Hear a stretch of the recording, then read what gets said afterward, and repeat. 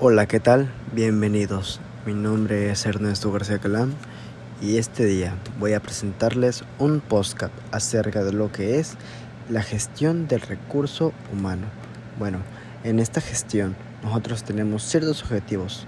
Estos nos ayudan a enfocar esfuerzos hacia una misma dirección, la cual sirven de base para realizar tareas o actividades. También otro objetivo es guiar la formulación de estrategias, así como guiarlas en acción de recursos. El objetivo dentro de la planeación estratégica de recursos humanos permite evaluar resultados. Estos generan coordinación, organización y control, generan participación, compromiso y motivación, y al alcanzarlos generan un grado de satisfacción. Me complace comentarles también que voy a dar una pequeña introducción acerca de lo que es la gestión del recurso humano. Así es, la gestión de recursos humanos define los procesos por los cuales las empresas planifican, organizan y administran las tareas y activos relacionados con las personas que conforman a una organización. Como escucharemos a continuación, la gestión de recursos humanos es un área con un peso cada vez mayor dentro de los comités ejecutivos de las empresas, sea cual sea el tamaño de las mismas.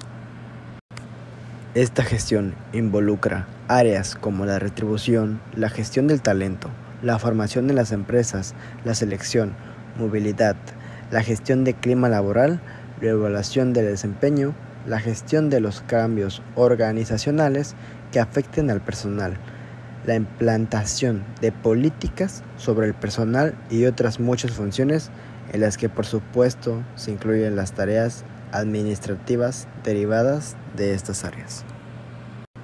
Pero a todo esto, ¿qué es y por qué es tan importante? Bueno, el impacto de la gestión de recursos humanos puede ser notable en una compañía si se manejan sus políticas adecuadamente. Hay que tener en cuenta que esta área es el nexo de unión entre la misión, visión y valores de la compañía y, asimismo, los empleados que trabajan en ella. Pero a todo esto, ¿qué es y por qué es tan importante? Bueno, el impacto de la gestión de recursos humanos puede ser notable en una compañía si se manejan sus políticas adecuadamente. Hay que tener en cuenta que esta área es el nexo de unión entre la misión, visión y valores de la compañía y, asimismo, los empleados que trabajan en ella.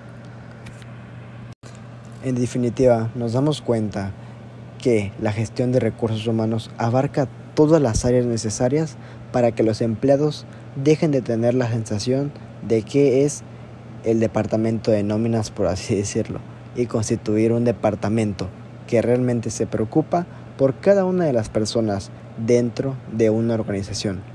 Conseguirlo supone la mejora del clima laboral, una mayor sensación de pertenencia a la organización, un mayor grado de convivencia organizacional y, en consecuencia, mayores datos de desempeño y productividad que facilitan enormemente la operativa diaria de la empresa. ¿Cuáles son sus funciones?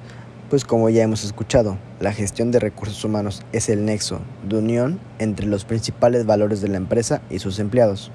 No obstante, es el desempeño de sus funciones, además de estar en contacto permanente con el negocio y el resto de departamentos. La gestión de recursos humanos involucra un número indeterminado de áreas dentro de la empresa. La dirección de recursos humanos tiene además distintas competencias dependiendo del tipo de compañía de la que se trate.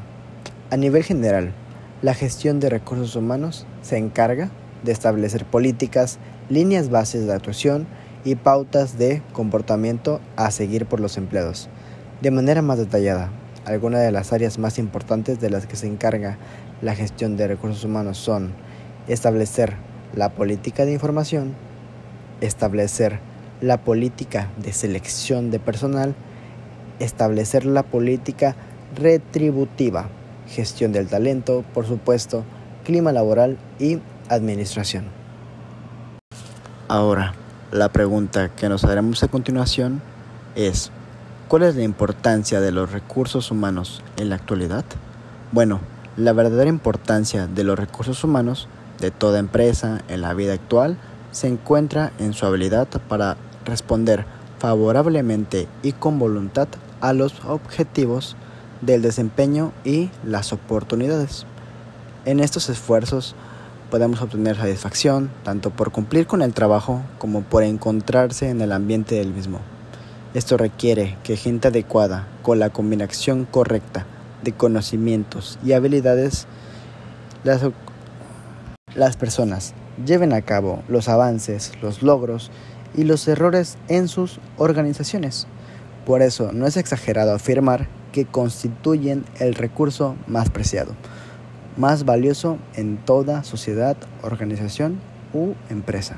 Si alguien dispusiera de cuantiosos capitales, equipos modernos e instalaciones impecables, pero careciera de un conjunto de personas o éstas se consideran mal dirigidas, con escasos alicientes, con mínima motivación para desempeñar sus funciones, el éxito sería imposible.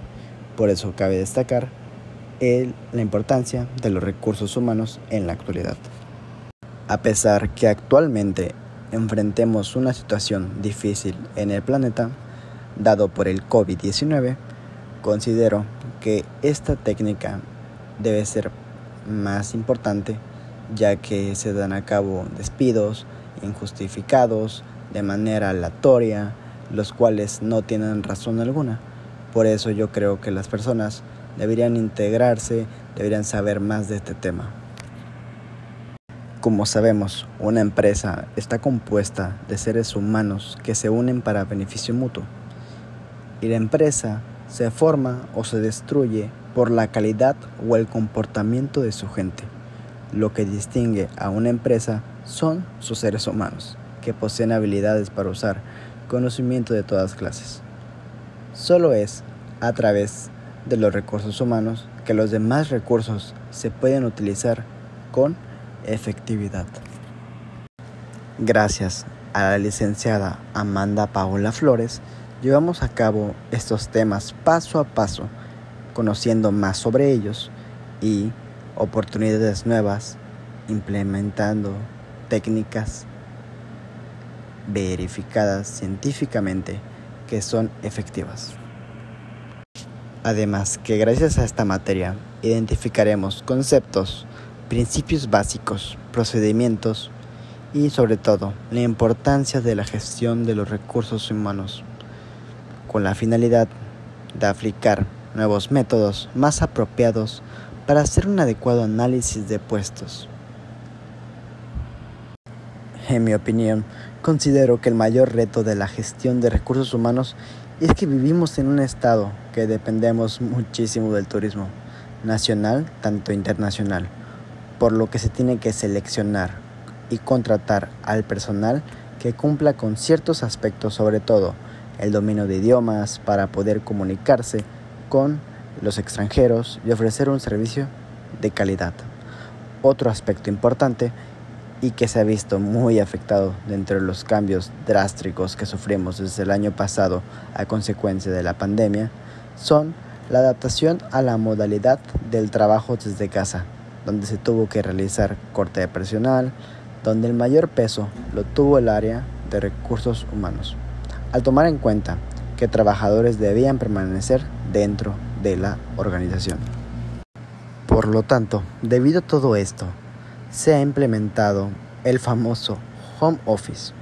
El reto es obtener los medios electrónicos aceptables, apropiados, suficientes y capaces de apoyar al personal a desempeñar sus trabajos de manera remota en sus casas, con sistemas seguros para usarlo, debido a que manejan información vital. Y considero que parte del reto de ajustarse a la tecnología es crear conciencia en los trabajadores de usarla debidamente, no tanto por hacer mal o hacer uso de la información como tal, sino que estos han tenido que home office es hacer las cosas cuando se tengan las ganas o posponer asuntos y cobrar por el trabajo que ha sido estancado o realizado a última hora, que es la costumbre de la mayoría de los mexicanos. Pero una cuestión que va enlazada con las anteriores es la cuestión económica, puesto que ha disminuido relativamente los ingresos, por tanto, deben ajustarse a los salarios o, en su efecto, recortar el personal, porque la empresa no puede solventar estos salarios, lo que ha causado en el estado desempleos constantes de profesionistas o personal capacitado en el ámbito. Como conclusiones, creemos que es de gran importancia la participación de practicantes en las organizaciones, ya que traen ideas innovadoras y nuevos conocimientos.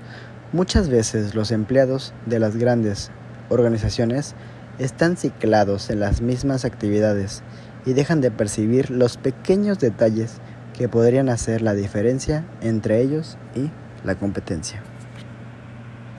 Como recomendación, recomendamos también poner mucha atención a la capacitación de los empleados, que se preocupa por brindar apoyo a sus empleados, y por esta razón se debería tener más cuidado con la supervisión de la asistencia a los cursos impartidos. Finalmente, queremos agradecer a la licenciada por brindarnos su apoyo en la elaboración de este podcast, mediante diapositivas, mediante los temas vistos en clase. Ella nos brindó la información necesaria y también asesoría cuando fue necesaria.